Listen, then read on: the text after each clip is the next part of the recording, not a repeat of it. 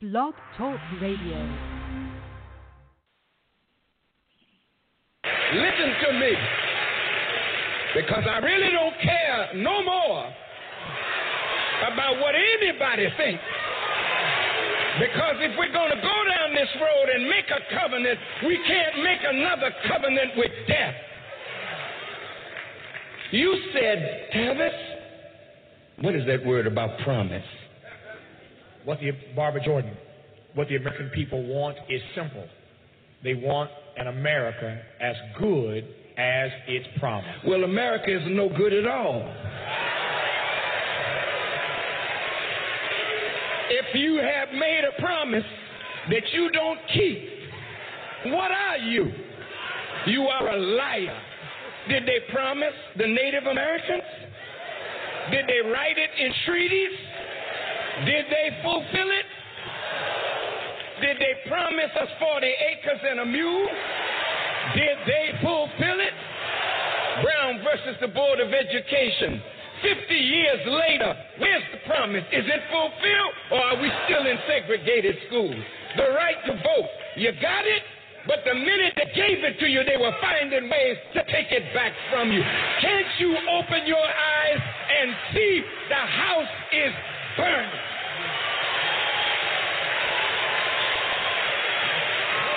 We are dying every day, and we're in a hell of a condition because we've made a covenant with a government that is death itself, with a people that have lied to us, deceived us, and murdered us, and rubs us good on one side and kicks us in the behind on the other. You are a deceived people. If you don't have the testicular fortitude to say what needs to be said, then sit down and stop trying to say you speak for our people and the hurt of the poor. Now I close. Excuse me. I think I'm getting excited.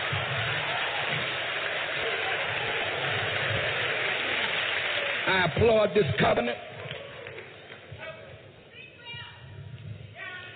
but it demonstrates our impotence. Because in many of the chapters, it keeps going back to not only what we do, but really, we start looking to the same liar that has continued to promise but never fulfilled. And that's why God said, if my people, which are called by my name, will humble themselves and pray and seek my face and turn from their wicked ways, then will I hear from heaven, forgive your sins, and heal your land. So don't look to them, look to God, look to yourself, break your covenant with hell and death, then make a covenant with Black America, and let's help implement a roadmap that will free us. And the whites that will be freed can be freed by this. The Mexicans, the Hispanics can be freed by this roadmap. We are a universal people. But those at the top, they're on their way to hell. And if I got any power, I want to push them into hell as fast as I can.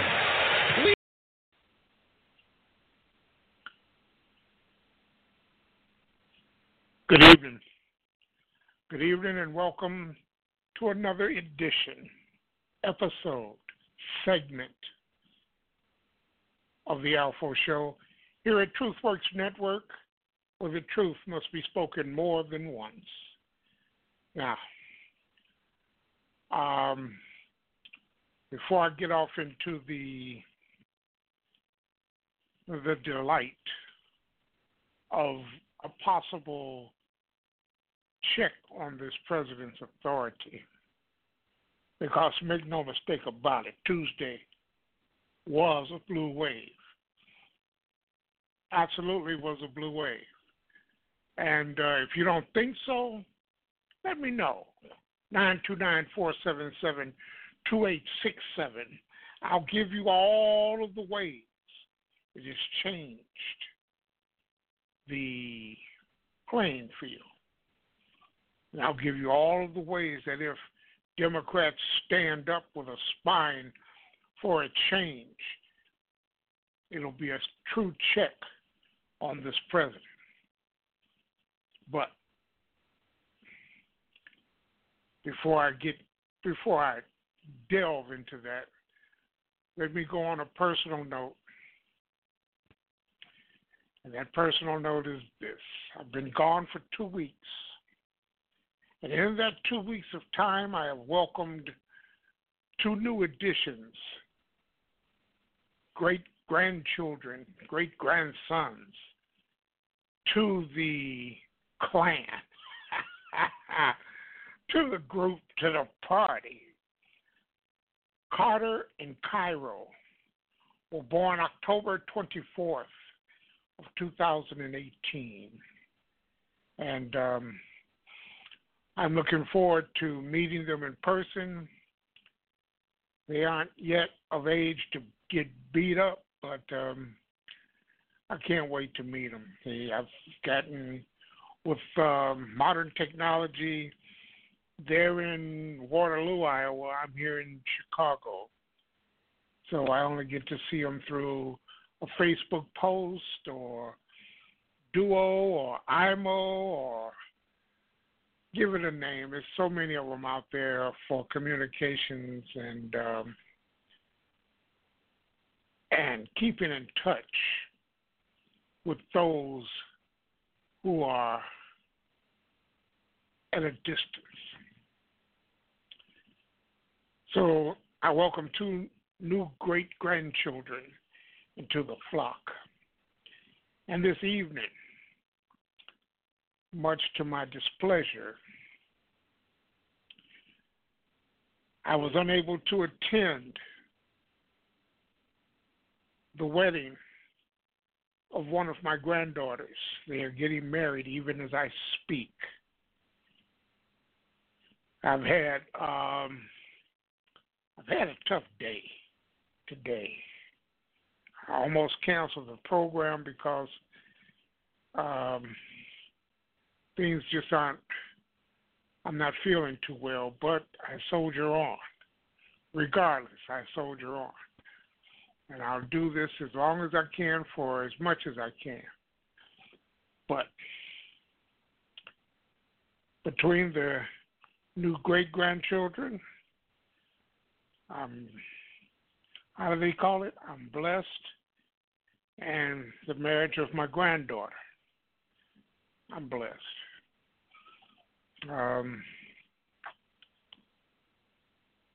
Those are events that I miss because they're out of state. And I guess that's the downside. And the downside simply has to be all I get. That's all I got coming. But let me get back into this. Let me get this started. Let's start some stuff. Blue wave or what? Blue wave? You don't think so? Give me a call. Ring me up. You can ring my bell. Let me know why this isn't a blue wave, because tell me why it's not, and I'll give you at least 15 to 20 reasons why it is. As we see the fallout from this blue wave, that the clown in chief, the coward that sits in the Oval Office, will never admit, but then see if we care, see if I care, if whether or not he admits it or not. He seems to be missing one thing. Hey, maybe you haven't been keeping up on current events, but we just got our asses kicked, pal. That's exactly right. He just got their asses kicked as they, can you believe this? Can you believe what some of the candidates that they promoted or that they backed? You got two alt-right neo-Nazi Holocaust deniers, one here in Illinois, he crashed and burned and went down to defeat, and one in California, he crashed and burned and went down to defeat. They backed a dead pimp, and the dead pimp won. So the guy was the proprietor, was the owner, the CEO of the Mustang Ranch in Nevada. And those sycophants elected him to serve in the House of Representatives. Well, that ain't happening. Like I said, my condolences to his family, but that's neither here nor there at this point. He lost, pure and simple. The level of flawed candidates that they paraded in front of the American people lost. And those who aren't too keen on Democrats, like myself, I'm keen on progressives, liberal progressive Democrats.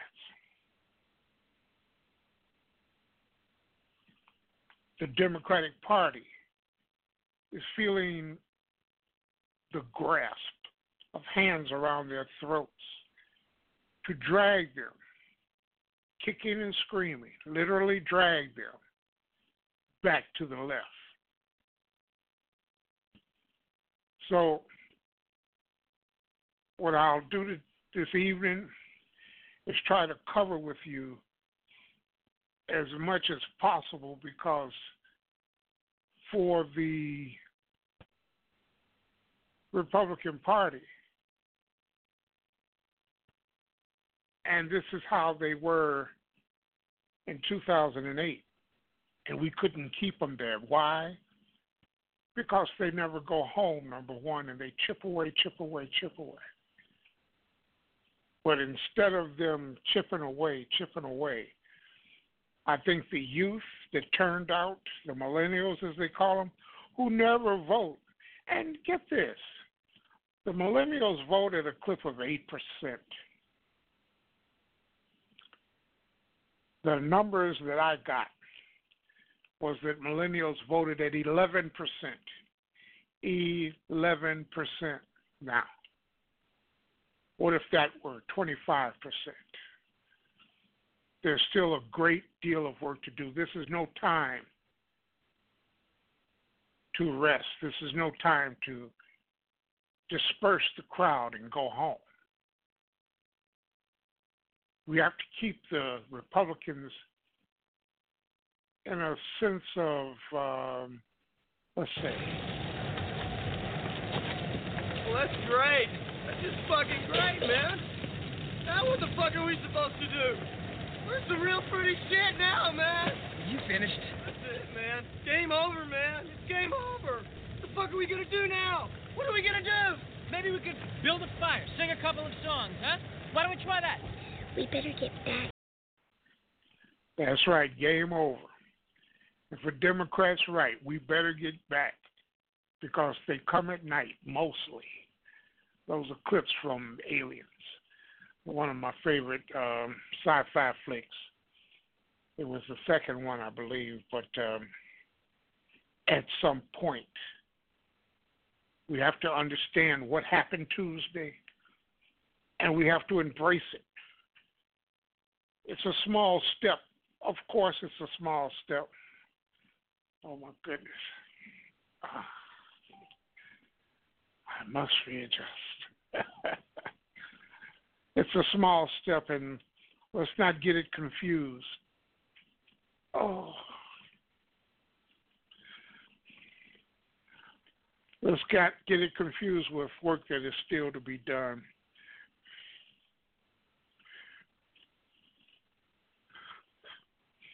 These are just the kindergarten. We're in preschool at this point. But we must have a check on this madman that's in the White House. Referendums. How about this? How about this for your blue wave? How about this?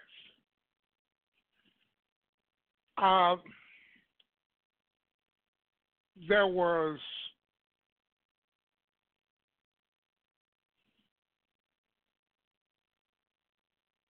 four states that expanded Medicaid, which means over 500,000 people will get health care through Medicaid, costing their state nothing. So, at some point, the state of Idaho, 62% of the people in Idaho voted for the expansion of Medicaid, but they still vote for Republicans. Republicans are the one who, what is it? Is it?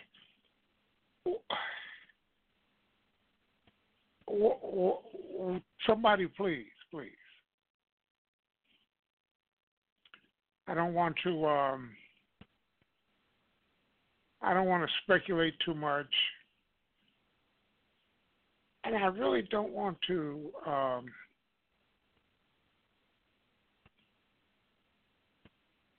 call people names. But you're so dumb. You are really dumb. For real. What's wrong with the people in Idaho? 62% of them want to expand Medicaid, but yet they still vote for Republicans. Unacceptable. Nebraska, 54%. 54% voted to expand Medicaid.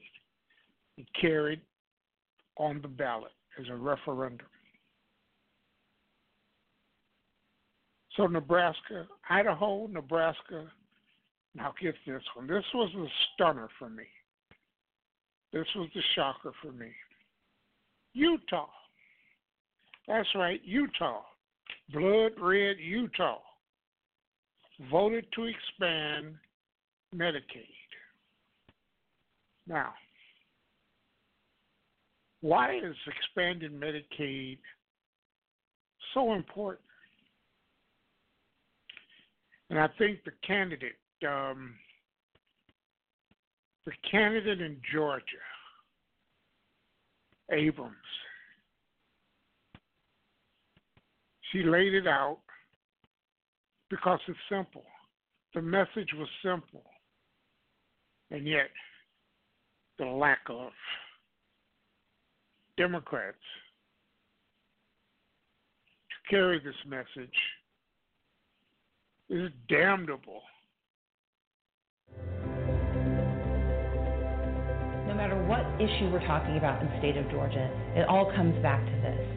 What can we afford to do and what can we afford not to do? And what we can't afford to do is leave behind Medicaid expansion. $3 billion a year to invest in health care, to save rural hospitals, to create access to health insurance for more than 500,000 Georgians, to help thousands of veterans and military families get the health care they need and they deserve, to save rural communities that are watching themselves wither away because their hospitals shut down. That's not necessary in a state like Georgia, where we have access to the very money we need to solve this problem. We just have to have the will and the conscience to do the right thing. Right now, hundreds of thousands of Georgians make too much to qualify for Medicaid, but too little to afford health insurance. They fall into what's called a coverage gap. But expanding Medicaid, as 33 other states have done, would fix this problem and give nearly 500,000 Georgians access access to health care. No Georgian should have to fear financial ruin to get health care or pay medical bills. No child should have to go uninsured. Yet every year Georgia doesn't expand Medicaid, we lose $3 billion meant to pay for Georgia's health care coverage. That's $8 million a day that could be used to keep our rural hospitals open, create jobs, expand access to mental health care and substance abuse treatment, and reduce our alarmingly high maternal and infant mortality rates. As House Democratic leader, I was proud to help Georgians access life-saving health care that prevented insurance companies from discriminating against Georgians with pre-existing conditions. As your next governor, my day one priority will be to expand Medicaid in the state of Georgia. I will stand with you and I will fight for you every single day for hardworking families in Georgia to have the right to affordable and accessible health care.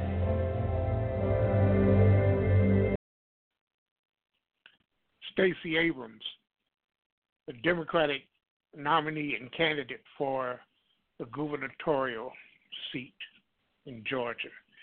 She appears to be on the short end of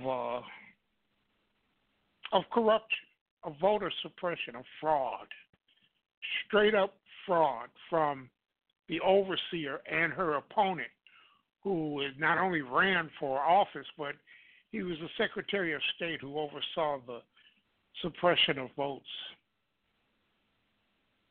Make no mistake about it, the Center for American Progress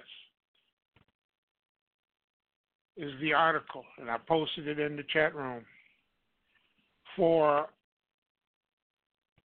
the people who are the poorest in our country.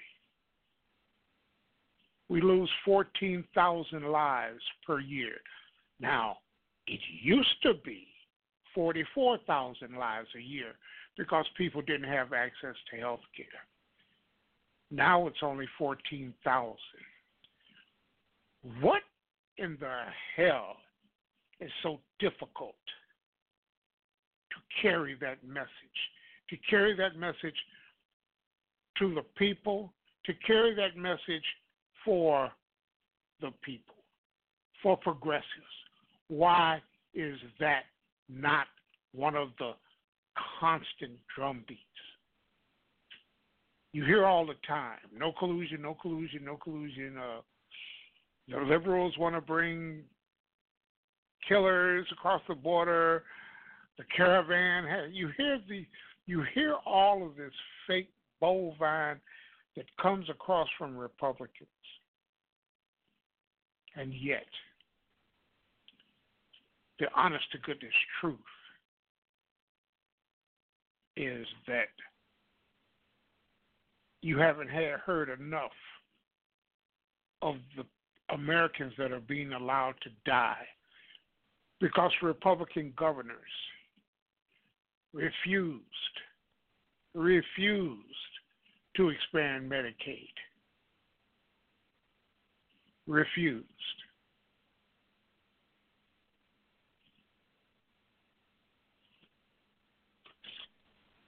The red states, those are our problems. And that article for expanding Medicaid, they basically studied. Oh, and by the way, Montana kicked in too. They're expanding Medicaid. So you see, they were all against it. But the increase in millennials, now, they will go after the millennial vote with lies. They will go out with like they tried with Medicaid and Medicare and pre-existing conditions after they all voted against it in lockstep. Then all of a sudden they were for it with their campaign ads, with their deluge of lies. And there's no telling how many people they got to believe it, but we soldier on. What a fool believes. And that should suffice to say this is one of the biggest blue waves, as they call it, since the exiting of Richard Nixon. And they immediately came out. Republicans immediately came out with what? They came out with denial. They came out with both sides. They came out with threats. Oh, you better not harass this president. Bull. Bull. I say grind his administration, grind this to a halt. Because unless you grind this to a halt, we will get nothing but Republican leaning, right-wing leaning solutions. Declare him as they declared Obama, untrustworthy. Declared Donald Trump as a threat to national security, because in this case, you have nothing but the facts on your side. Conspiracy theories, there are none. This man is a threat to national security. And what is so disturbing, I mean, very disturbing, is that you've got this 35, 40% of the American population who simply have nothing but unfettered loyalty and idolatry to his lies. You can't convince him that he's not a liar. But he's a straight shooter. He's a straight shooter. Who was that? Robert Wright? Robert Wright. Yeah. A Clintonista. A Clintonista. He laid it out. Now, Robert Wright is not my choice. But I'm for the truth.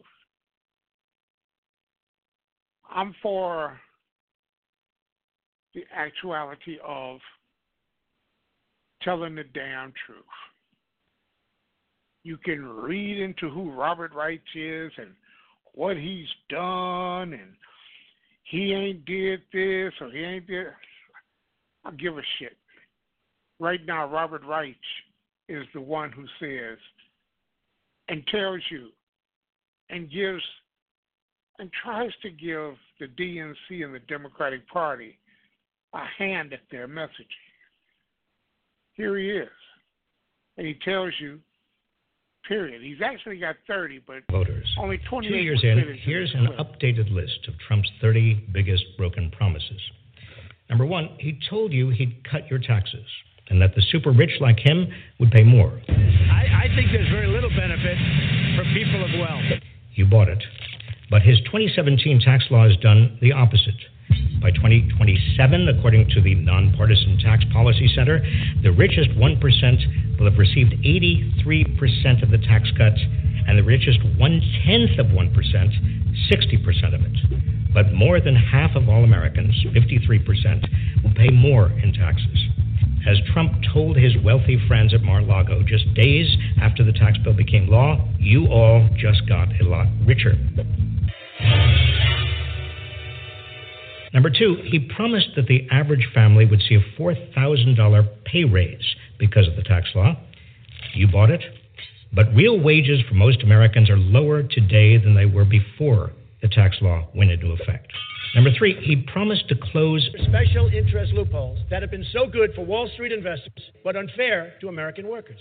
Especially the notorious carried interest loophole for private equity, hedge fund, and real estate partners. You bought it. But the new tax law kept the carried interest loophole. Number four, he promised to bring an end to Kim Jong-un's nuclear program. You bought it. Kim Jong-un hasn't denuclearized. Number 5, he told you he'd repeal Obamacare and replace it with something beautiful, including insurance for everybody. You bought it. But he didn't repeal and he didn't replace, which is just as well. His plan would have knocked at least 24 million Americans off health insurance, including many of you.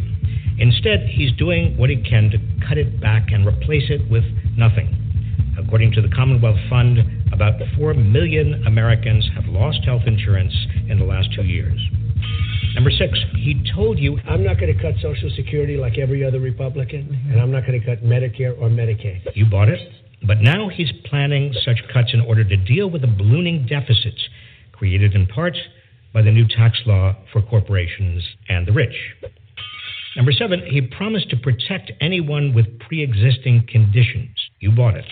But in June, his Justice Department told a federal court it would no longer defend provisions of Obamacare that protect patients with pre-existing conditions. Attorney General Jeff Sessions said the decision was made with Trump's approval. Number 8, he said he'd build a wall across the southern border. You believed him, but there's no wall. Number 9, he told you he'd invest $1 trillion in our nation's crumbling infrastructure. You bought it. But after his giant tax cut for corporations and millionaires, there's no money left for infrastructure. Number 10, he said he'd drain the Washington swamp. We are going to drain the swamp in Washington, D.C. You bought it.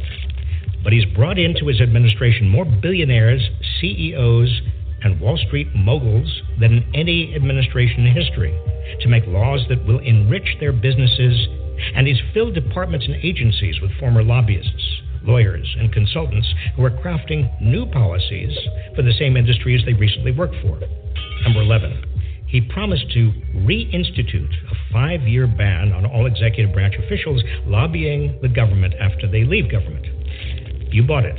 But the 5-year ban he signed applies only to lobbying one's former agency, not the government as a whole. And it doesn't stop former officials from becoming lobbyists. Number 12, he said he'd use his business experience to whip the White House into shape. You bought it. But he's created the most dysfunctional, backstabbing White House in modern history and has already fired and replaced so many assistants that people there barely know who's in charge of what. Number 13, he told you he'd bring down drug prices by negotiating like crazy with drug companies. We are going to get drug prices, prescription drug prices, way down. You bought it. He hasn't. Number 14, he told you he'd stop foreign lobbyists from raising money for American elections. You bought it, but foreign lobbyists are still raising money for American elections. Number 15, he promised 6 weeks of paid maternity leave to any mother with a newborn child whose employer does not provide the benefit. We can provide 6 weeks of paid maternity leave to any mother with a newborn child whose employer does not provide the benefit. You bought it. But the giant tax cut for corporations and the rich doesn't leave any money for this. Number 16, he said he'd create tax-free dependent care savings accounts for younger and elderly dependents and have the government match contributions low-income families put into their savings accounts. You bought it. He's done neither. Number 17, he said that on day one, he'd labeled China a currency manipulator. We are going to label China a currency manipulator. You bought it. But then he declared China is not a currency manipulator.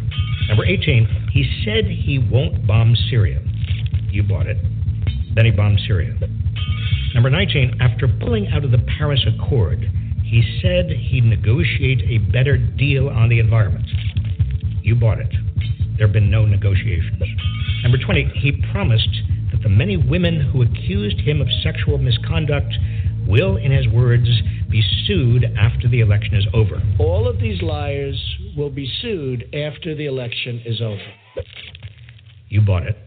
He hasn't sued them, presumably because he doesn't want the truth to come out. Number 21, he said he would not be a president who took vacations and criticized Barack Obama for taking too many. I promise you, I will not be taking very long vacations if I take them at all. There's no time for vacation. You bought it. Since becoming president, he spent a quarter of his days at one of his golf properties. Number 22, Trump vowed to push colleges to cut the skyrocketing costs of tuition. You believed him, but he hasn't. Instead, he's made it easier for for-profit colleges to defraud students. Number 23, he said he'd force companies to keep jobs in America and that there would be consequences for companies that ship jobs abroad, especially government contractors. Companies are not going to leave the United States anymore without consequences. You believed him. But never before in U.S. history have federal contractors sent so many jobs overseas. There have been no consequences. Number 24, he promised to end DACA. You bought it. And then in January 2018, he promised that DACA recipients should not be concerned. We're going to solve the problem, he said. And then he reversed himself again and vowed to end the program by March 2018. Currently, the federal courts have stayed any action on it. Number 25, he promised to revive the struggling coal industry and bring back lost coal mining jobs. You bought it. But coal is still losing customers as utilities turn to natural gas and renewable power. Number 26, he promised to protect American steel jobs. We will put new American steel into the spine of our country. You bought it. His tariffs on steel have protected some steel jobs, but industries that use steel, like automakers and construction, now have to pay more for the steel they use, with the result that their jobs are threatened. The trade partnership projects that 400,000 jobs will be lost among steel and aluminum users. Number 27, he said he'd make America safer. You believed him. But mass shootings keep rising, and Trump has failed to pass effective gun control legislation. After 17 died in Parkland, Florida, he promised immediate action on gun safety in schools, but has done nothing.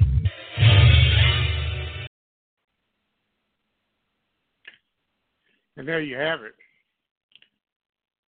Oh, somebody explain to me why. Why is it that 35 to 40% of the nation agrees and supports this man? And let me tell you like this. If you can't see the fallacy in trying to explain away the untenable lies that he spews on a daily basis, do you realize he's up to over 6,000 lies?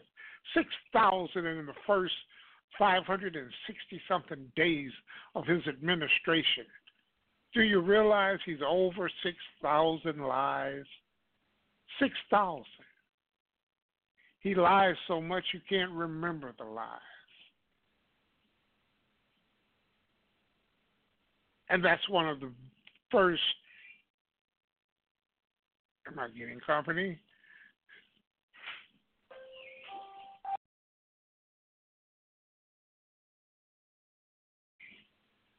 That's one of the first tells of an authoritarian. They come in with a level of lies, and they just rain lies upon you, confusing the assault on democracy. And I got another clip I'll play for you about that, and this comes from the former campaign manager for John McCain, the one who had the woman who could see Russia from her porch. Yeah. He's a never Trumper now. And is that a bad thing? At some point, you have to understand, what are we talking about? What are we dealing with here? At some point,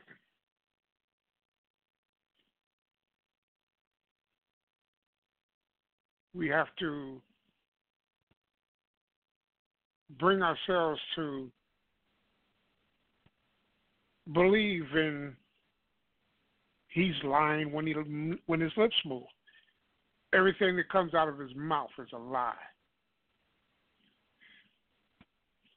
So after a while, the people are so inundated with the lies, they don't know which way is up. They can't tell, they can't see, they don't know nothing. They have nothing to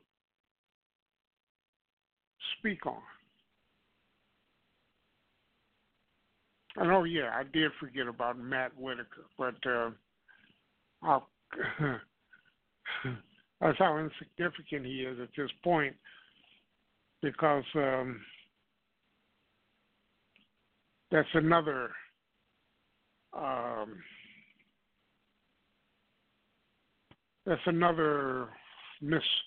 malfeasance from the Democratic Party. This man believes that he can bypass the rules, the laws, whenever he wants. He and he alone is the arbiter of the law. He is above the law. That's why he does what he does. He makes it about himself. Did you see he didn't go to the memorial over in, where is he at, in Paris? What a snub. What a real snub. Because it was raining and he couldn't get that fox, that animal, whatever the hell that is on his head. He couldn't afford to get it wet. So he snubbed the veterans who died. It was from a 5-time deferment who wouldn't go and serve in the war. Another Richie Rich.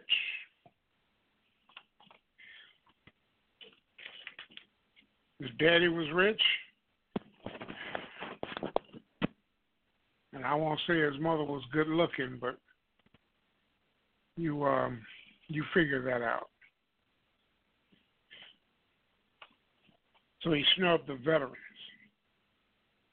That should be a major talking point, a major scandal.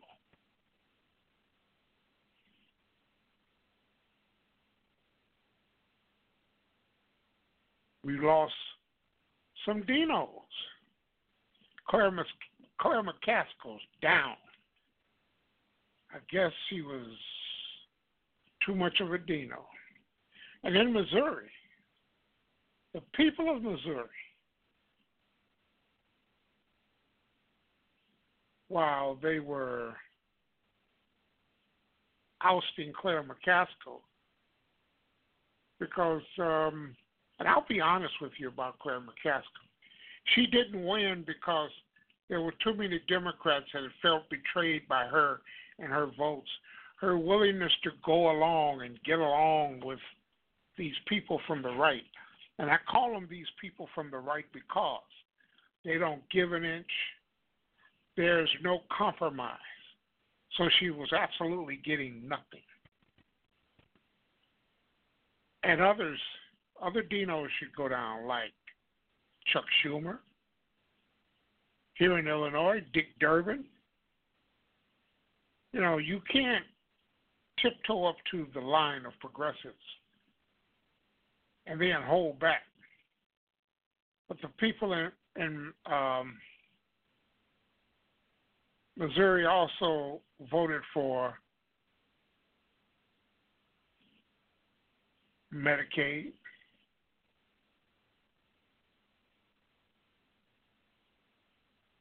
And they voted to protect unions. All of these things are progressive ideas. And I'll be honest with you, yes.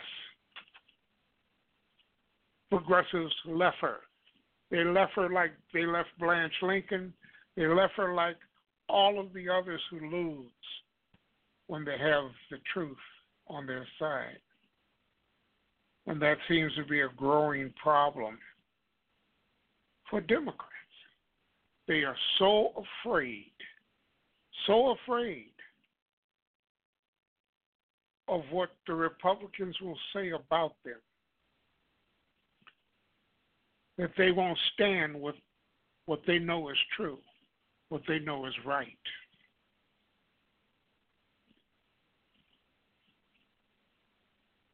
So, back to the blue wave. Here's some of the fallout from the blue wave. And it reads as follows. We flipped 7 state governor houses, which means it went from being run by a Republican who wouldn't expand Medicaid to a Democrat who will. The first 4 Medicaid expansions happened not because their governor accepted it, because it passed on a referendum, on the vote of the people. But we flipped 7 governorships in this blue wave.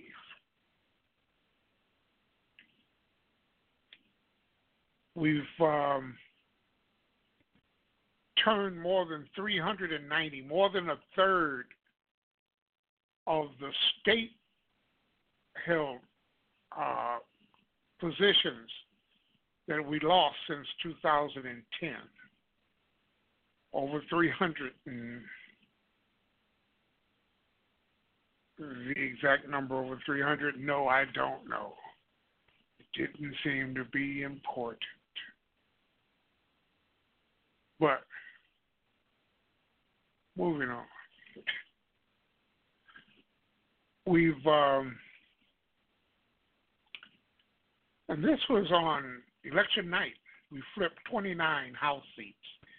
It's creeping up to 38 now that they're finished counting on the slow walking of the process in California. Dana Rohrabacher, Putin's favorite congressman, who's been hitched his wagon to Putin in Russia, 15-term congressman, turned out defeated. The gerrymandering seems to have eclipsed or been eclipsed. And like always, Democrats got more than 3 million more votes for the House of Representatives. 3 million more votes. But they got more than 12 million more for Senate, and we still didn't win and take control of the Senate.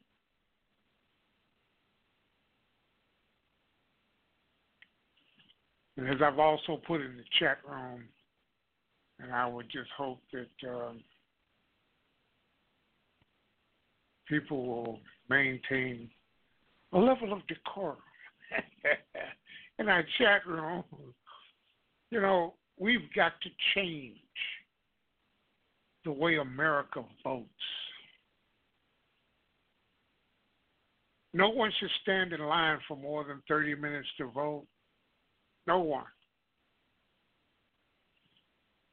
Not only should the election day be a holiday, but there should be an election weekend, Friday, Saturday, and Sunday. Those should be the election days.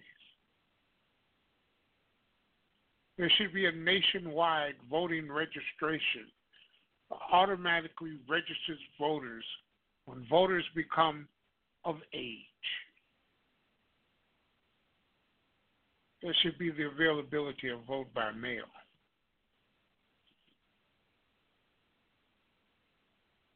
And all of the voting machines need to have a paper trail, paper readouts post-election audits are standard. We must fix our voting system. Because, to be honest with you, they're about to beat their best chance in Georgia and their best chance in Florida because of suppression and just flat out straight up cheating. You have to say to yourself, home of the free, or is it land of the free and home of the brave? I'm neither one. At this point, I'm not on their side. Back in a minute. The ALFO Show. Wait a minute. Fill my cup, put some nigga in it. Take a sip, sign the check. Julio, get the stretch. Real Raw Right Now Talk Media. ALFO. Break it down. Girl, take you hallelujah. Girl, take you hallelujah. Girl, take you hallelujah. Cause Uptown Funk don't give it to you. Cause Uptown Funk don't give it to you. Cause Uptown Funk don't give it to you. India Declare. Real, raw, and right now. Don't believe me, just watch.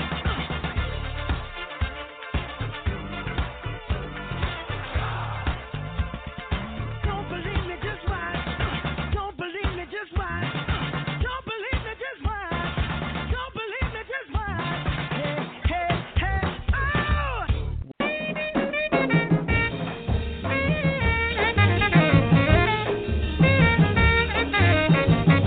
This is TruthWorks Network, the Black Voice Collaborative, where the truth is spoken more than once.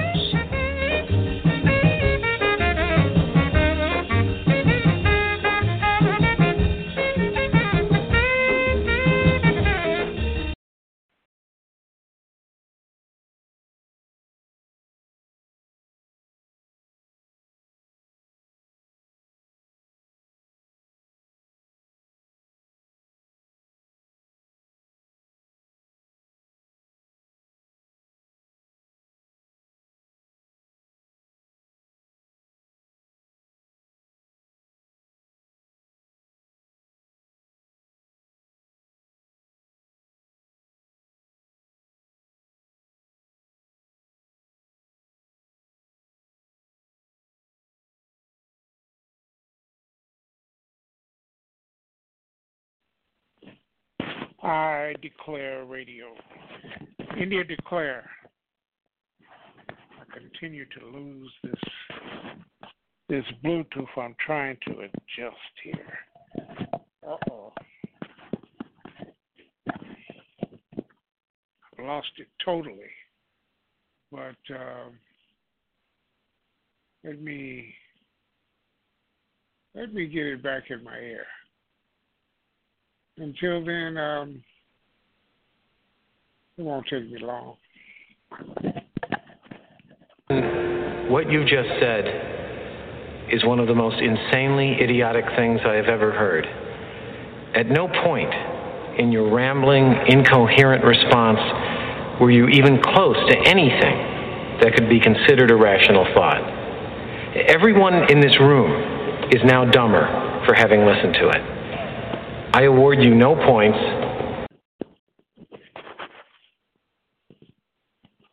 Well, I got it in, but I don't know for how long. But as I was saying before, I have the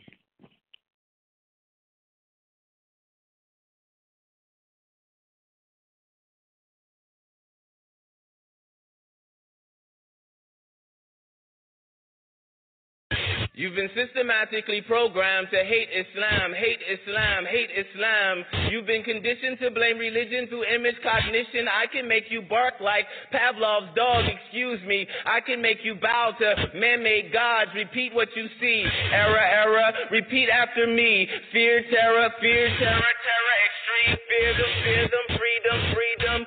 American dream, woman in a scarf, bomb. Man with a beard, bomb. Jihad, Islam, the war on terror. Error, delete. brainwashed complete. You've been hypnotized, made to believe that Muslims are not civilized. You don't even realize it, but you have justified genocide. Kill them all, savage. Your entire country is collateral damage.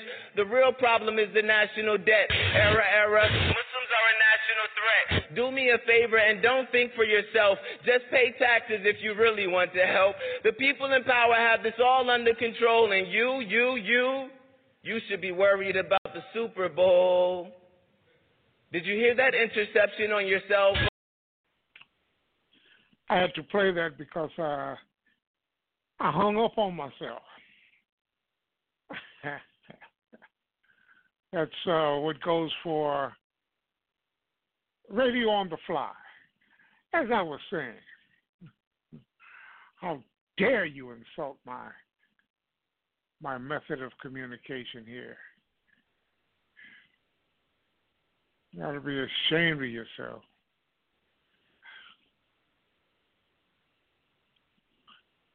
Now, as I was saying, don't forget the I Declare show, Fridays, 8 o'clock Central Standard Time. It's the I Declare show with India Declare, your host for The Real, Raw, and Right Now. And I'm waiting for the CEO of TruthWorks Network, Ms. Janice Graham, to return to the airways because there's just so much she has to give. And I'm waiting on her to kind of double back, come back, make it do what it do.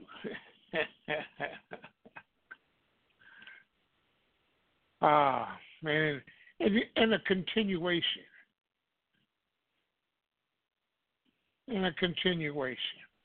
For the blue wave. And I told you, I wasn't coming back if there was no blue wave. Well, I came back because there was a blue wave. We flipped 7 state legislative houses that were majority Republican, and now they're majority Democratic. Okay? We flipped 3 state Supreme Courts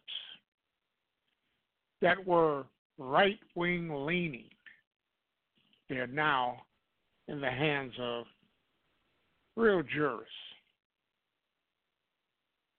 Hopefully. Hopefully. So the blue wave itself has a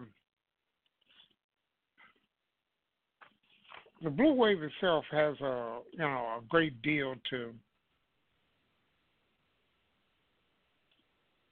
do. They've got a lot of work to do. This isn't the time to pack up and go home. This isn't the time to say, well, we're going to pull a 2009. We've accomplished what we accomplished, and now we're going to go home, because they never go home. And I guarantee you they will be back to sow the discourses of fear, lies, conspiracy theories. It never ends, as Democrats can't even carry the truth. They can't carry the truth around with them in the face of all the lies. Oh, we support previous conditions, pre-existing conditions. We support that. I support it. They won't tell you how. They won't tell you what it is, and they won't tell you where it is. They'll just lie to you because they know it will go unchallenged. And because they said it. And that the people who they are directing their lie to will believe their lie. They don't feel a need to explain it or to be honest about it. Honesty is not their strong suit. It's not how they roll. A lot of it has a great deal to do with the mindset of those they are lying to. The gubernatorial candidate in Florida, we have these people who jump out and stick their necks out there and win or lose. And when they lose, they seem to fade into obscurity. Hopefully, Gillum will remain on the scene along with O'Rourke, Berto O'Rourke. They will remain on the scene along with Stacey Abrams. I hope they remain on the scene because it's much needed.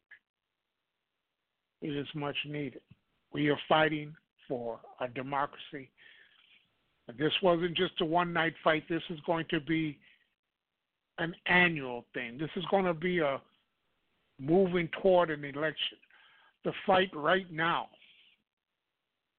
the message right now should be going out and a drumbeat of Donald Trump. He brought in a clown as he fired a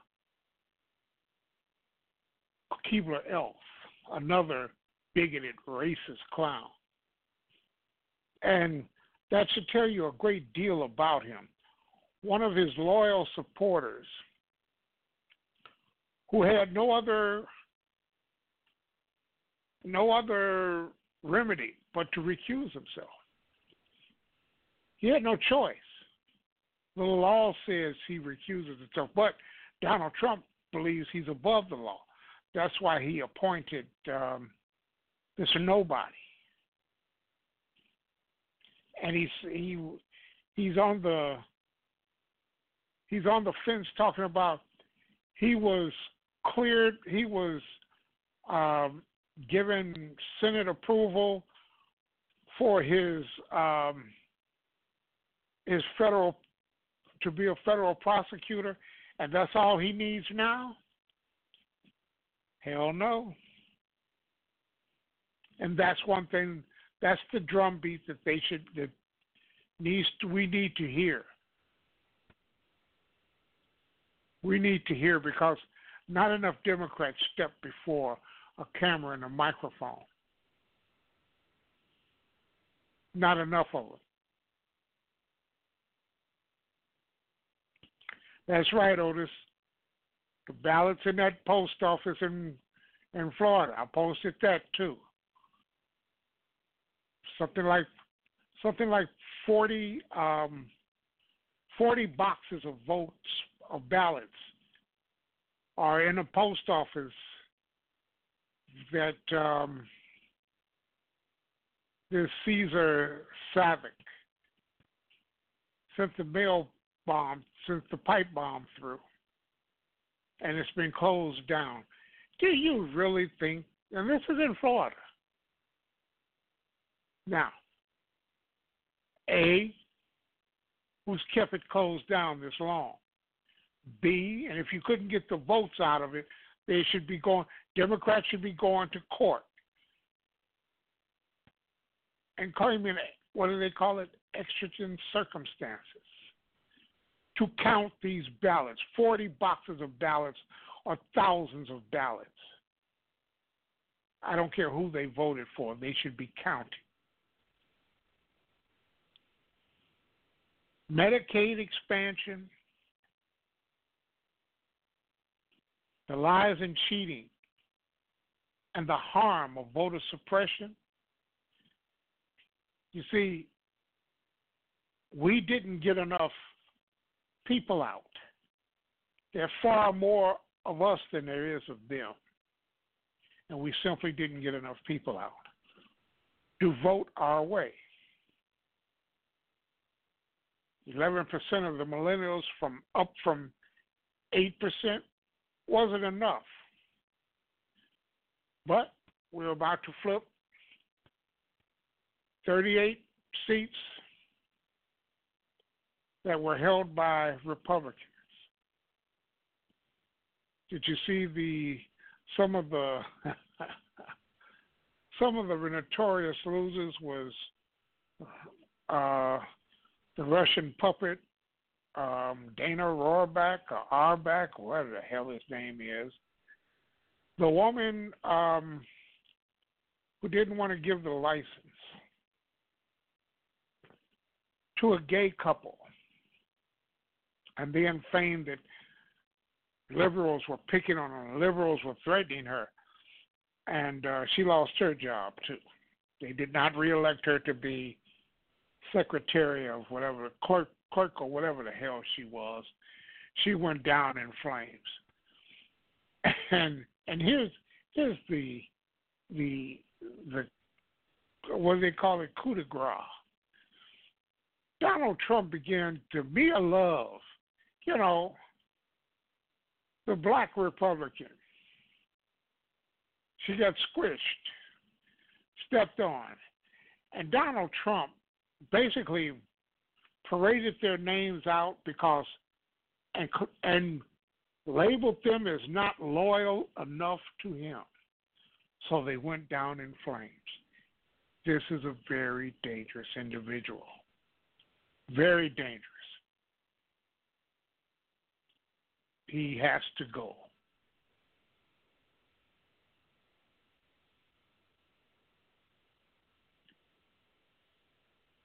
He has to go, pure and simple. 929-477-2867.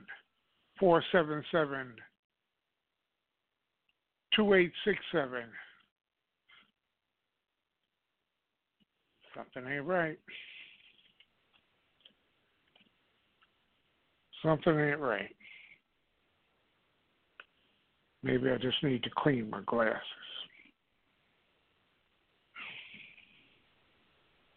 But there's a blur here, and I hope that's all it is, my glasses. But I'm going to try to clean them and hope that that's the problem. I want to talk to you about, this is Steve Schmidt, campaign manager of the woman who could see Russia from her porch, and who fought diligently for ignorance, for that kind of ignorance. Steve Schmidt, does anyone grow courage within the Republican Party because the returning Congress will see a shift of power against this president? Absolutely not. The Republican Party won't be chastened. It'll be emboldened. The Republicans that have lost, the lesson that will be taken from this election is they lost because they didn't embrace Trumpism fully. That had they engaged in the incitement tactics that will have worked in states like Ohio, where Mike DeWine was elected governor, in Florida, where Gillum went down, to DeSantis, that's the lesson. That's the takeaway from Republicans. But we shouldn't bury the lead here. And the lead is this. We know something right now that we didn't know this morning. And that is, come January, there's a check on Donald Trump. Democrats hold the subpoena power. The unchecked corruption is at its end. All of the Trump officials who have abused the taxpayer, who have serially lied to the country, they now will be held to account. I disagree with Donna that very much is going to get done. I think nothing will get done. Our politics is broken. It's paralyzed. There will be chaos. It will get worse. But Donald Trump will be much less able to abuse his power than he was for the last 2 years. That's the headline out of tonight. The other thing that comes out of tonight is this, is Donald Trump has stoked what I've called a cold civil war in this country. He's pitted the country regionally against each other. He's turned different races against each other, different religions against each other, and we see the battle lines and where they're being drawn. Trumpism was repudiated in suburban America, in urban America today. It was emboldened and validated in rural America today. And that's going to have enormous implications as we get ready for the presidential election. Hey there, I'm Chris Hayes from MS.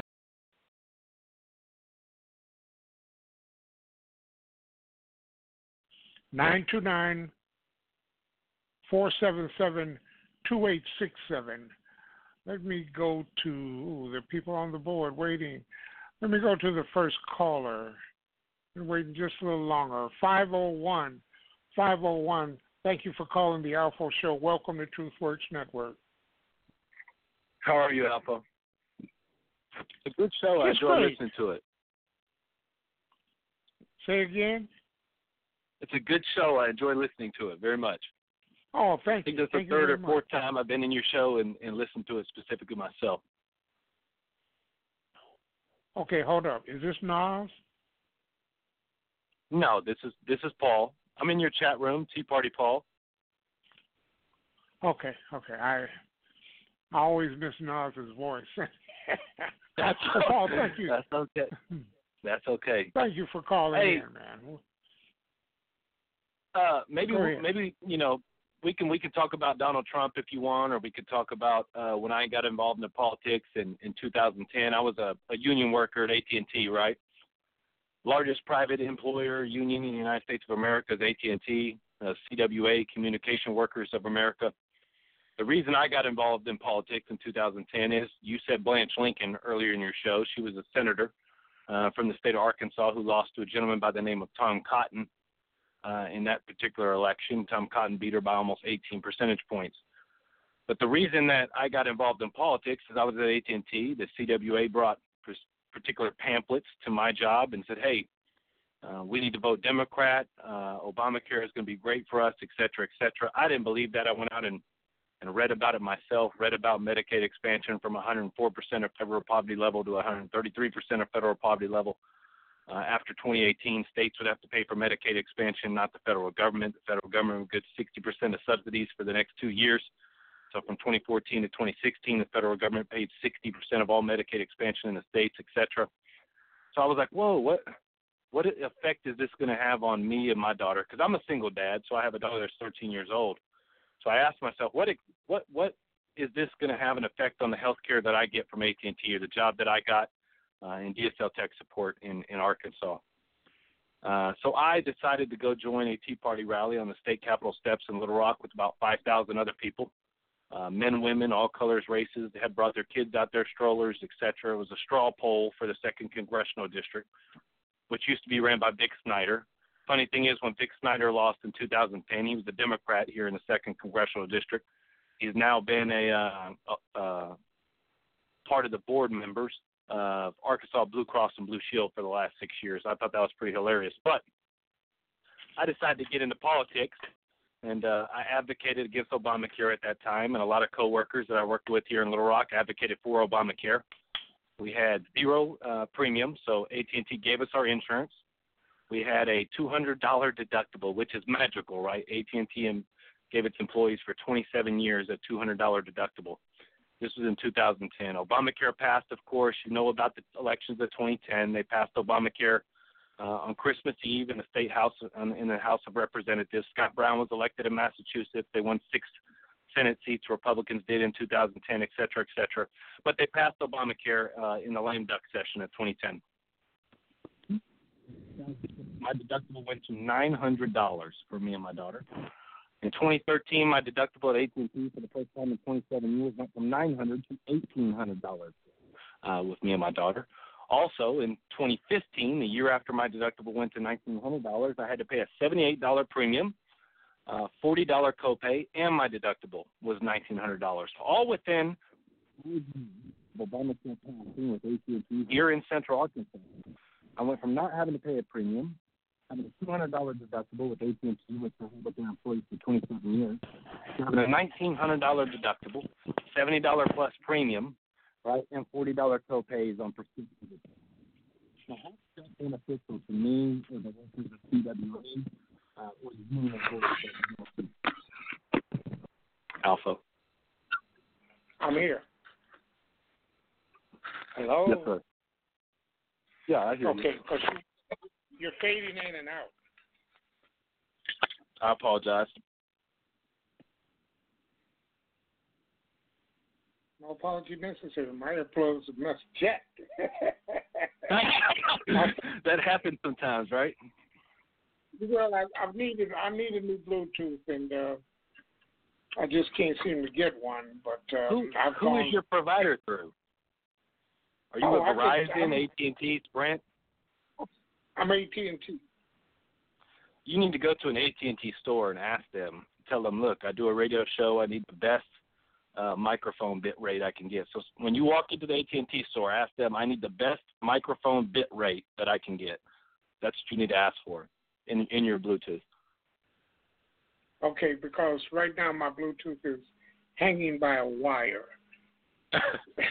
That's a lot. That's a lot of people because they use it in their. Like my brother-in-law, he's a truck driver. He uses his Bluetooth every day. So then when he has to stop his truck, he has to hang his Bluetooth up, take his headset off. And after doing that 1,000 times, eventually those wires get pulled. Well, tell me this, Paul. Yeah. You gave me all of those. You gave me all of those examples of the differences, the things that happened to you when Obamacare kicked in. Yes, sir. Why is it that you look at Obamacare as the reason when you were getting this health care? See, I had Blue Cross Blue Shield. They were paying 90-10. They were paying 90%. I didn't have to pay a dime. And this wasn't Obamacare that plunged them into, we're going to charge this or we're going to charge that. That was Blue Cross Blue Shield. And they began to charge that because under the law, they had to give you a policy that was meaningful, that covered the things that Obamacare demanded that they cover. So they chose, the insurance company chose that option to A, increase your deductible, increase your monthly, increase your everything. And see, this is what a lot of people have missed about what Obamacare did. And the reason that happened, too, was because there's no public option. Because if there were a public option, this was insurance you were getting from your job, on the job. Mm-hmm. It's employer-based coverage, yep. This was separate from the Affordable Care Act. It was separate from the gold, silver, and bronze plans, yes, sir. Why did it change? It changed because the insurance companies felt obligated to strike back. They felt obligated to reach and grasp for profits. So they. Can I ask you a question? Go ahead. Why have insurance companies, since Obamacare passed, insurance company stock prices have went up 63%? Why is that? That was part of the deal. They were delivered millions of new customers. That is the downside of no public option. Had there been a public, do you think that people who could have received a public option would have opted to stay with a pricey insurance company? Do you realize insurance companies for administrative costs take up to 25% off the top, whereas Medicaid, I'll tell you another secret, and it's a real life example. My sister has worked for Arkansas Blue Cross for 17 years. Not only did Vic Snyder go there as the chairman of the board after Obamacare passed and he lost his election in 2010, did you know Blue Cross Blue Shield is actually a nonprofit? So you said they're a nonprofit. Yes. And the reason I'm hesitating right now, I'm trying to get a better seating in my wheelchair.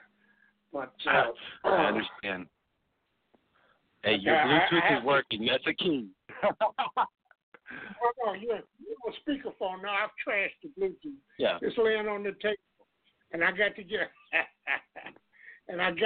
another one because I'm basically about to trash it because I'm tired of the problems. But I had the same issue as you when I had a little connector to my Apple iPhone. I had a Bluetooth connector, and every time I went to pull it out, the wire got frayed. And as the wire got frayed, eventually down the line, I wasn't able to talk or even do my phone. I wasn't able to talk first, and I could hear people. And then I had to unplug it. And then when I unplugged it, it went automatically to speakerphone. But I know where you're coming from. But this is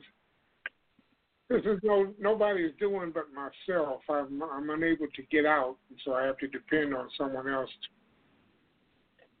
to do the shopping for me, to do all that kind of stuff for me, and that's just where I am. But back to the topic at hand.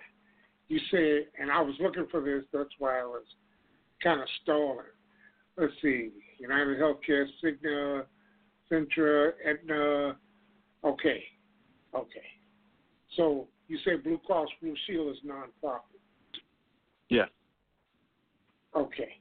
I've got the profits that the others make. And I say the others, I'm talking about Cigna.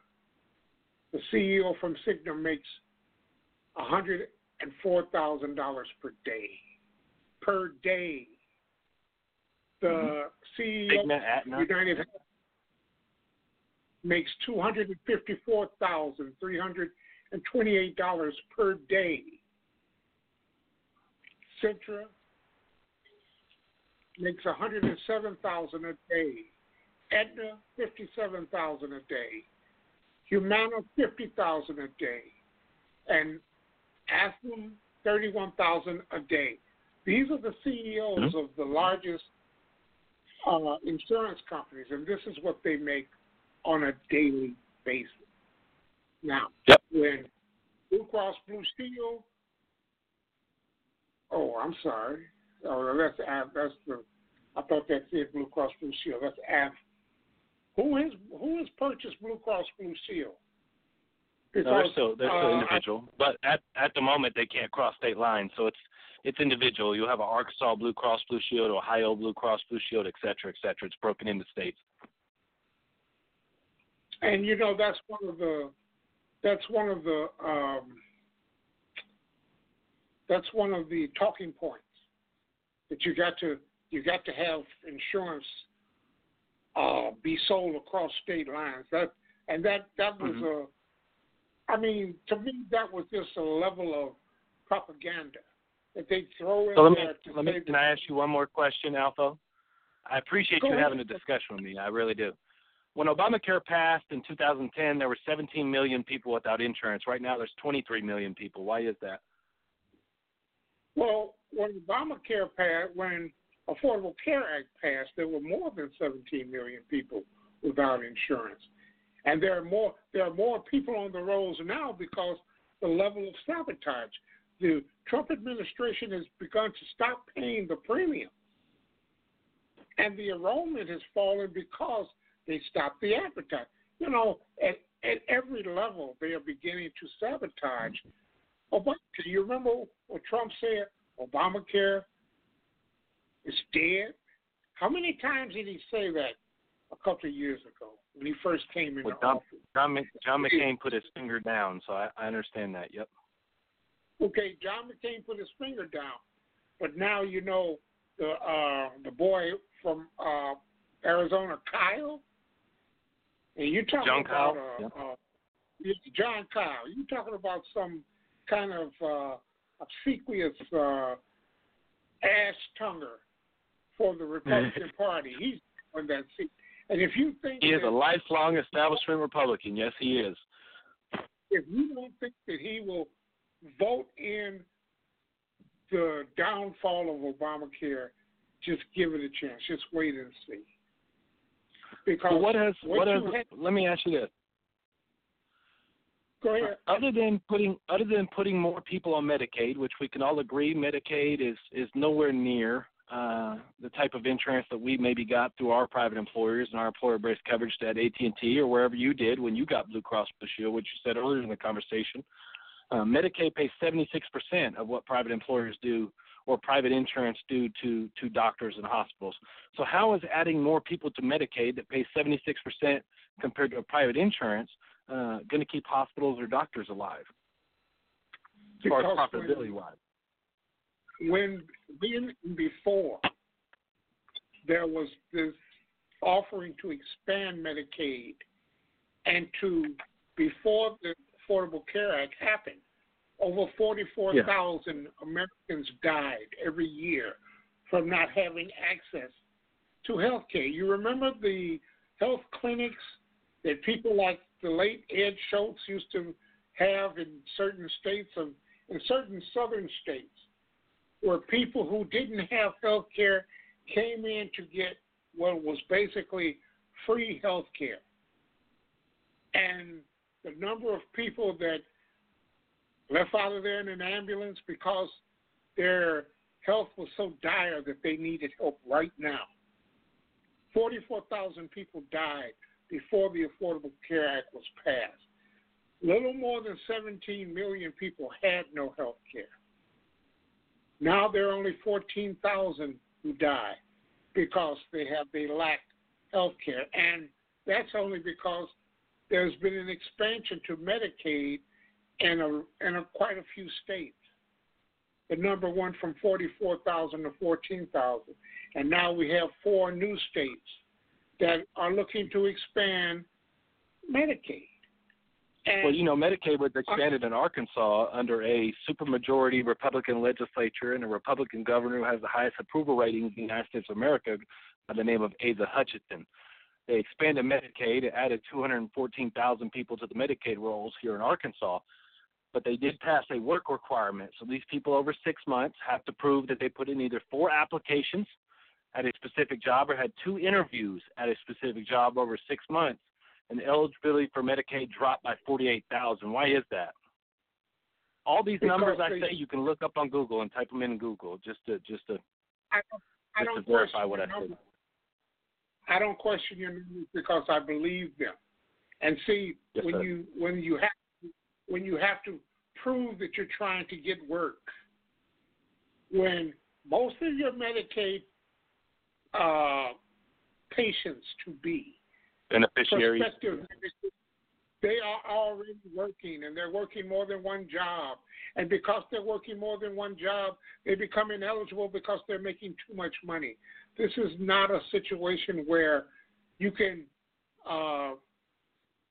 cherry pick. You can throw crumbs out to people. You're talking about people's lives. You're talking about people's health.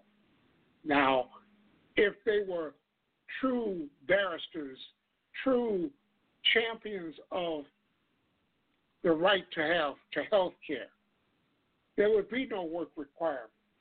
At every turn, Republicans, you know why they expanded the Medicaid in Arkansas? They're called voters. Why is that? They're called voters. They knew that if they expanded Medicaid and threw a caveat in there that, but now you got to work for it. And I'm not looking to give people something for nothing. I am simply saying to you that the majority of people who receive Medicaid are already working. They just make too much money to be eligible. Well, how could they make too much money and then be eligible for Medicaid, though? Because eligibility for Medicaid in almost every state that has it, as an individual with no kids, is like $19,700 a year. So if you're eligible for Medicaid as a single person with no children, $19,700 a year is what, like $9 an hour, $8.80 an hour? What is that? I don't know the math right off the top of my head. It's under $9 an hour. Right, it is. It's under $9 an hour. So if you are making under $9 an hour and you've got your rent, $9 an hour is not enough to sustain a 2-bedroom apartment or a studio. At some point, there are priorities that have to be met, and I would think that everybody's health care should be one of those priorities. That's all I'm saying. If the federal minimum wage is $8.50 an hour, right? That's the federal minimum wage. Barack Obama raised that. And Medicaid eligibility is $19,700 a year. Then why did they raise Medicaid eligibility under Obamacare from 100 and something percent, 104% of the federal population to almost over 130%? Why is that? So now people who are making $11.20 an hour can get on Medicaid in 9 states. They're making almost $3 more than the federal minimum wage, $2.70 to be exact than the federal minimum wage, but yet they can still be eligible for Medicaid as an individual with no kids. And they still can afford a 2-3 bedroom apartment. Depending on where they live. Yes, sir. On that salary, they still can't afford a roof over their head. And see, it seems to be okay with people that you have corporations who are paying them these poverty wages when they have to make that choice between shelter and health care, between food on the table and health care. Who has to make that choice? Say what? Who has to make that choice? The people who aren't getting paid a livable wage.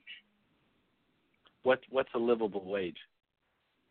A livable wage right now, a livable wage is $22 an hour. So do you think somebody in San Francisco making $22 an hour can actually afford a house and health care? Do you think somebody making $22 an hour in Los Angeles can afford a house and health care? I guarantee you in Arkansas, if somebody makes $22 an hour, they're going to be extraordinarily wealthy. Well, you're talking California and San Francisco. You're talking about the highest housing in the land, in the nation. Okay. Let's talk about Seattle. Seattle, Washington. Do you think somebody making $22 an hour in Seattle, Washington can afford health care and housing? Do you think somebody in New York City, New York, making $22 an hour can afford housing and health care? So I'm naming you liberal city after liberal city that have been ran by Democrats for decades and decades, where even making $22 an hour, they cannot afford health care and housing. But every Republican state or city, I can name you Little Rock or Memphis or Nashville or Birmingham or Tallahassee or Jacksonville, Florida, etc., somebody making $22 an hour will be extraordinarily wealthy. They can easily afford health care and housing. Why is that? Well, in those places that you named, you have to agree that the cost of living is nowhere near what it is in Los Angeles and in New York and in those quote-unquote liberal cities. Am I right? Well, why is that? Why is the cost of living so much higher in those liberal cities than everywhere else in the country? If you can stipulate to that, the cost of living in the so-called liberal cities, yes, sir, means that there is an abundance of choices. There's an abundance of choices. Think about it. Our poorest states, the most people on welfare come from red states. The people who contribute back to the government for what they get are red states. Mm-hmm. Well, because they raised the federal poverty level from 104% to 132%. So when they raise that federal poverty level, somebody in Los Angeles who makes $20 an hour who can't afford anything, of course they're above that federal poverty line for Medicaid compared to somebody in Alabama, Tennessee, Wisconsin, Michigan, Pennsylvania, Ohio, compared to Washington, California, and New York, right? Because they have to have a wage that provides them a cost of living or the ability to buy an apartment or buy health insurance, etc., be able to get to work, out of work, buy their kids' school clothes, food, etc. So the cost of living there is so much higher. But why is the cost of living there so much higher compared to these other places? So when you have a federal sweeping law that says 133% of the federal poverty limit is $28,000 a year, right? That's 133. It's $28,000 a year. Of course, in these red states, people who make less money because cost of living is less, but yet they can still get an apartment, they can go to school, they can get housing, clothes, etc. In Mississippi, Alabama, Tennessee, Florida, Texas, places with no state income tax or lower state income taxes compared to California, Washington, and New York, they're able to achieve a lot more with their dollar. So the value of the dollar in those 32 states that we are so-called Republican, other than when the 7 governorships flipped, the cost of living is like 50% lower. So why is that? Because what they contribute back to the government is far less. Those liberal states that you speak of, for every dollar that they send to Washington, they get 89, 78%. They get far less than $1 back. because of the abundance of the population and the taxes that they pay. Mississippi gets $1.79 per. Do you know the 3 states with the highest taxes per citizen in their individual states are? With the state tax? Yes, the three I states? named: California, Washington, and New York. Yeah. Vermont and Connecticut not far behind. I would not doubt that Chicago, the state of Illinois, is high up there too. But when I say to you that Illinois is crazy.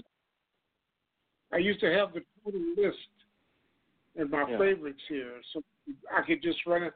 I mean, and it appears to be, I think in the whole list, there was maybe 2 blue states that exceeded $1. Everybody else was a red state, and I'm talking. Well, you understand a lot of that has to do with the. You understand that the agriculture bill that the Congress passes every year has food stamps and subsidies for farms in it, right? So 80-90% of the farm bill, what they call the farm bill, is agricultural subsidies. So to our farmers, they get subsidized for their crops and losses, et cetera, et cetera. So food stamps is attached to the agriculture bill. They call it the farm bill. So whenever you hear farm bill in the United States Congress, that's what we're talking about. So a lot of these statistics or stats you pull up on liberal states only get 70 cents on the dollar, et cetera, and Alabama, Mississippi, Oklahoma get $1.10 on the dollar, et cetera, are because of the agricultural farm bill. Now, I don't believe that you should subsidize farms if they lose money, but I don't think if you have the breadbasket of America not making corn, green beans, here in Arkansas, soybeans and rice. Stuttgart, Arkansas, Riceland is the largest rice provider in the United States of America. I don't think if you had these farm baskets that people in California and New York would have anything to eat, right? Well, I would say no, because California has its own growth. They do their own growing. Now, there are parts of California that they don't grow. They grow more of what the climate dictates. Now, when you talk grapes about for corn, wine, stuff like that. Yeah, when you talk about, at some point we have to understand this is not a either or nation. This is a one helps the other, one hand feeds the other. I don't believe in farmer subsidies either, but we get them. I don't believe in the amount of money we spend on military industrial complex that steals billions a year. So we both agree farm subsidies are a little crazy, right? Farm subsidies are way crazy. So why should we subsidize health insurance? If farm subsidies are crazy, why should we subsidize people's health insurance? Why would that be? Why would we subsidize wars? Unnecessary wars. Take the ones we've just come out of. Why is it that we always and only have money when it comes to wars, when it comes to tax cuts, when it comes to enriching the already rich? Now, why is it that we don't have money for that? ALFO, go to a website. It's called taxplancalculator.com, right? I'm going to save $1,400 on my taxes next year because of the tax cuts. I make less than $27,000 a year at the moment here in Arkansas, me and my daughter. I'm going to save $1,400 in tax cuts. So should I be able to keep more of my own money unless the federal government takes it and then they distribute it through all these federal workers, all these bureaucrats, and then they distribute it back to me through Medicaid and food stamps? Why would I want to give them my money, pay 20 federal workers to mess with my money, and then distribute it back to me through the federal government in some type of either subsidy or federal program when I could just keep more of it in my own pocket and invest it how I see fit? Okay. Paul, the $1,400 that you will realize in this tax cut will go no further for you than if you didn't get it. You were talking about something that's minuscule, and it's not $1,400 to me is in crumbs. Oh, okay, it is in crumbs. It's not minuscule to you, But in the big picture, it is. And I say that, and I don't say that with. Can you name me somebody whose taxes weren't cut? Do you think there's anybody making less than $64,000 a year whose taxes weren't cut? I think the majority of Americans did. Do you think that this tax cut that they put in helps the middle class and the lower middle class? Oh, exceptionally well, yes. You think that? You think they? I'm in the lower class. I'm in the lower class, and it's going to save me $1,400 a year, according to TaxPlanCalculator.com. Okay, I am here to tell you one thing: $1,400 means nothing if you're paying more for gas, if you're paying more for the things that. I'm not paying more for gas. Oil prices are at a 13-year low at the moment. An oil barrel is like $66 a barrel at the moment, so I'm not paying more for gas. There's no inflation. The Federal Reserve came out 2 months ago and said there's no inflation. Inflation actually, for the first time in 17 years, is lower than wage growth. Well, Paul, I'll say it to you, and as best I can. Yes, sir. $1,400 a year in tax savings is not going to float anything for you.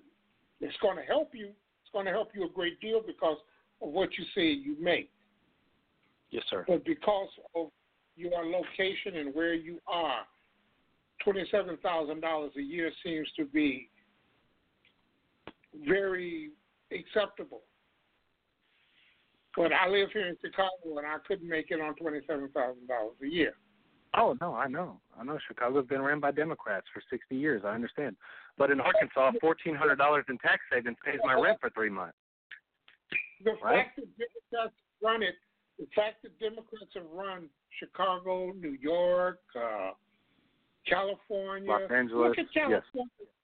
Yes. Look at California. Now, you want to say that they ran it for years. Under Republican running, California was looking at the face of a $26.4 billion deficit. $26.4 billion deficit. The governor came, Brown, he raised the taxes on the rich, not on the middle class, not on the poor. He raised the taxes on the rich. And now they're looking at an $8.3 billion surplus. Look at Minnesota, California. The same thing. Look at Kansas. Look at Kansas. Look at what Brownback did to Kansas, cutting taxes, cutting education, cutting people on welfare. The state went bankrupt and they had to raise the taxes. They had to backtrack and raise the taxes. All across the western Oregon, Portland, all up and down. Is there a higher poverty level in California or Kansas? Do you know? I know the numbers. Is there a higher poverty level in California or Kansas at the moment? There has to be a higher poverty level in California. There are over 40 million people in California. How many people are in Kansas? I'm talking about percentages, right? Now the percentage has to be swayed the same way. If there are more people in California, the poverty level has to be higher in California. I'm not as a percentage of the population. That's just math. That's just the math of it. Yes, sir. So, Paul, it's been great talking to you, man. I got another call here. I want to thank you for calling and keep listening. We're here. No problem, ALFO. I appreciate you taking my call and discussing things with me. Oh, absolutely. Go Trump, absolutely. 2020. Go where? Go to jail? Oh, my God. Okay. Let me see. And I know it's been holding a while, and I want to apologize for that. 929-477-2867. Let me get 954. Thank you for calling the ALFO Show. Welcome to Truth Works Network. Aloha, brother Sensei. How you doing, man? Belated happy birthday. Oh, thank you. You. Heard thank you becoming Spider-Man there in Chi-Town. Man, I got so much to catch up on you with, man. You and India and Andre. Hope all you cats are in good health and spirits. I'm still here in Hawaii. But to make it as concise and quick so somebody else can get in. Brother, as far as voting and the YouTube crowd, this young crowd that's out here, the Jason Blacks, the Tyreek Nasheed, Cynthia G's, Professor Black Truth, he's out there in Chicago. And I really dig this cat. But these other brothers got good videos, documentaries anyway. But the thing can become annoying in how everyone wants to sound the alarm. And I think that's all there is to it. As far as voting goes, you know where I stand with that because I only voted once in my entire life, and that's when Jesse Jackson ran back in the 80s. And when he went over to secure Lieutenant Goodman's release from Syria, his cadre was with Farrakhan that accompanied him, Wyatt T. Walker, Reverend Wright, I believe, definitely Al Sharpton, and I think Fontroy. But anyway, after that, we had the three damn stooges that held two of the highest positions in this country, President and Attorney General, Obama, Holder, and Lynch. And, I'm fed up with getting these folks employment. That's why I didn't care about what that dude was doing down there for governor in Florida and that sister over there in Texas. Man, later for that. We can't go up dealing like this anymore because unless we got some Adam Clayton Powell Jr.'s, some Harold Washingtons, and Chokwe Lumumba, those are the only people I will support and come out with because we will have an agenda. We will get some kind of benefits and some tangibles from this voting. We're wasting our time, and we shouldn't just stop there. I'd be damned if I have any of my children think they're all grown. And I'll be 66 the 18th this month, brother. So you and my senior, 2 months? And we should not pick up a weapon for this country, man.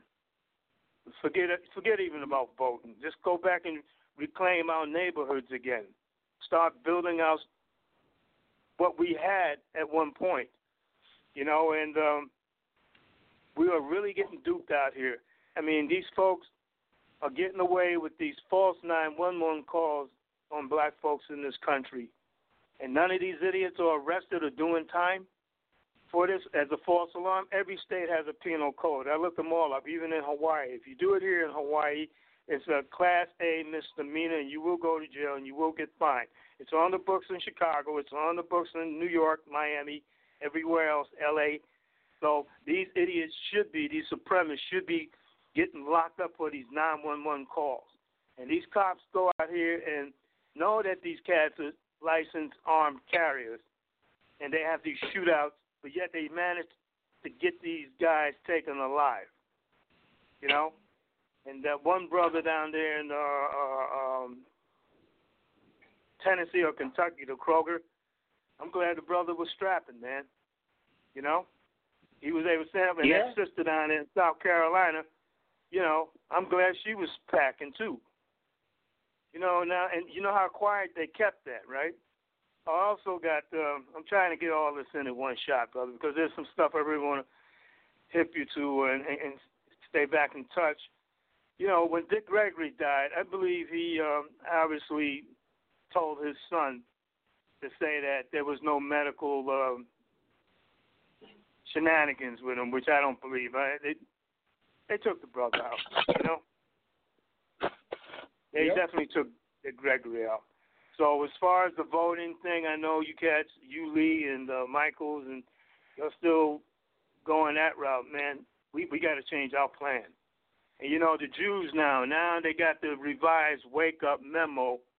They're treating us like black people in this country, these schmucks. Like that idiot over in Orlando that got busted at the airport. Oh, really? Welcome to the club, man. No shit, They're treating us like black people. Even though the rabbis didn't say that. Some people that got killed out there in that synagogue. You know, and they know these cats got these histories, man, because the jail should be full of these white supremacists. You know, they're committing all the crimes on TV and movies and for real, but yet the jails are full of black and brown people. That same old reality, man. So, you know, brothers talking about going back to Africa, I can dig it, but I see what's going on, you know, what they're trying to do in Ghana, and forget about South Africa for the moment, you know, where they're going with that. But, man, listen, I tried to hang on to those 2 Hawaiian cheeseburgers for you on standby, but I had to indulge. Well, I'm waiting for you guys to get over here. I extended to Sister CEO Janice, I'll take care of you guys' accommodations. You know, you can get up the airfare and scoot on over here for about a week. You know? Well, but there's more I want to get in touch with you about. Well, Aronde, right now I can't even get out of the house. I'm Well, wheelchair bound. It's got to be cold and snowing there, huh? Yeah.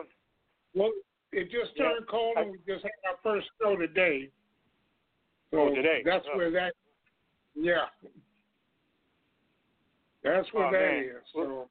Well, good to hear your voice, man, and see, brothers can't even get bit by a spider and not become a superhero, man. I guess you're not Peter Parker, huh? No, that went south real fast. Brother was in ICU for 2 days. His kidneys had failed. Man, that's some hard stuff, brother. And they got my kidneys going again. And they got them all worked up again, and lo and behold, I couldn't sit up, I couldn't stand up, and I couldn't walk. Man, that sounds as bad as getting bit by a tick, you know? Yeah. I'm still deep. Serious stuff. But, well, hey, yeah, man, come on out here and get a couple of pineapples, man, and watch some of these chicks dance. You'll get that real pineapples. Roger, thanks a lot, man, for your call. I appreciate it. All right, brother. I'm going to stay in touch with you, man. Okay, mahalo, man. And ole makahiki ora. That's Happy New Year since you just had your birthday. Oh, thank you. Happy birthday to you, too, brother, mahalo. All right, man. Mahalo, man. You take care of yourself. Appreciate it. All right. Brother Aronde. I haven't heard from Brother Aronde in some time. And I'm glad he's still a listener. And good to hear from him. Just like it was good to hear from Dr. Don and a lot of the old USA Talk Network folks. But look at here. I got about, what is that looking like? It's about 7 minutes. About 7 minutes left in the program. And I want to say you can't sit on your hands. You can't retreat and go home now. This is no time for going home. We have momentum. This is a constant drumbeat.